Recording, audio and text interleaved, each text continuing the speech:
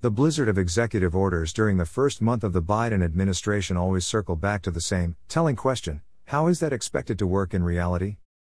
The aspirational agenda of the Democrats is often high on rhetoric and short on details, which leads one to wonder how soon the grand designs of progressive policy can be expected to tragically turn into a fiscal, economic, and societal train wreck of historic proportions.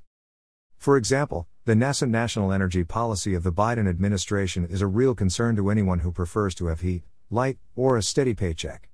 Restrictions already slapped on the development, transport, and use of fossil fuels are driving increases in cost to businesses and consumers while tightening energy supplies nationwide. This will inevitably reduce disposable household income, discretionary consumer spending, and employment in many industries. This is not much of a surprise. Anyone with a bit of life and work experience quickly learns that pie-in-the-sky promises rarely work out quite the way their proponents claim they will.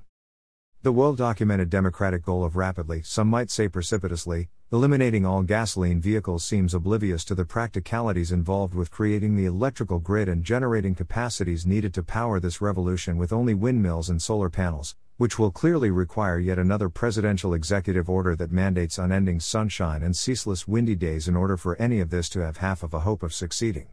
Moreover, the promised electrical storage technologies are still to be developed. There is a sadly finite supply of the rare minerals necessary to make this technology possible, and no one has yet to explain how we will dispose of mountains of incredibly toxic electronic waste on the back end of this green energy push. However, this still all sounds good to those who are ignorant of the incredible, and currently insurmountable, engineering challenges involved in making this green dream a reality.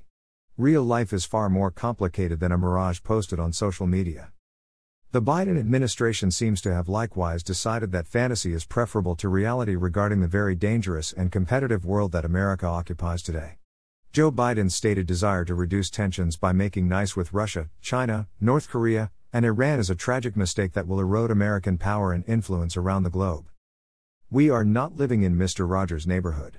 Our foes are well armed, implacable enemies who are only too happy to take full advantage of our foolish unilateral surrenders.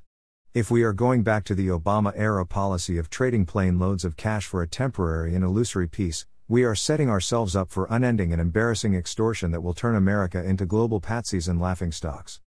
Trying to prove that you're a tough guy by bombing the rubble in Syria isn't going to fool anyone into thinking you'll have a spine when true resolve in defense of our nation is needed. The harsh reality is that acting tough and actually being tough are altogether different. If we still entertain any illusion that Joe Biden and his team are a match for enemy nations and terrorist groups, it has been quickly dispelled by watching our new president be rolled by teacher unions over the question of reopening our nation's public schools. Our children need to be back in the classroom for the sake of both their educations and mental health, yet we are still spinning in circles as yet another school semester frittered away. Rather than take the necessary step of wielding his overworked pen to force teachers to do what police officers, firefighters, doctors, nurses, and even pizza delivery drivers have been doing every day over the past year, show up for work, President Biden is still kowtowing to the unionized COVID-19 ideologues who prefer that we cower in our homes and desperately haggle over the size of our next handout from the government.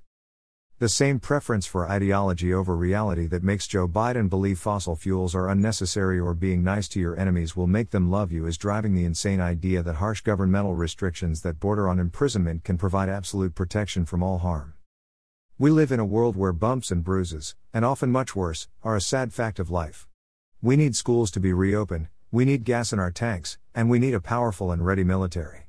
We need to be bumping elbows in bars and restaurants, we need to be allowed to speak plainly and openly without fear of retribution, and we need to be able to go back into our workplaces to earn our livings. Ideologues pretending to be our friends and protectors are destroying our nation. Should anyone have practicable, inexpensive, and unobtrusive ideas for improving our beleaguered nation that do not require a new tax, the creation of yet more bureaucracy, or yet another regulation we likely don't need, these are certainly worthy of our consideration, whether they come from a Democrat or a Republican. However, if any new idea that purports to improve our lives or protect us from harm requires us to suspend our connection with reality and sing the praises of ideological idiocy, we should all exercise that most American of all rights, by simply extending our middle fingers with a smile.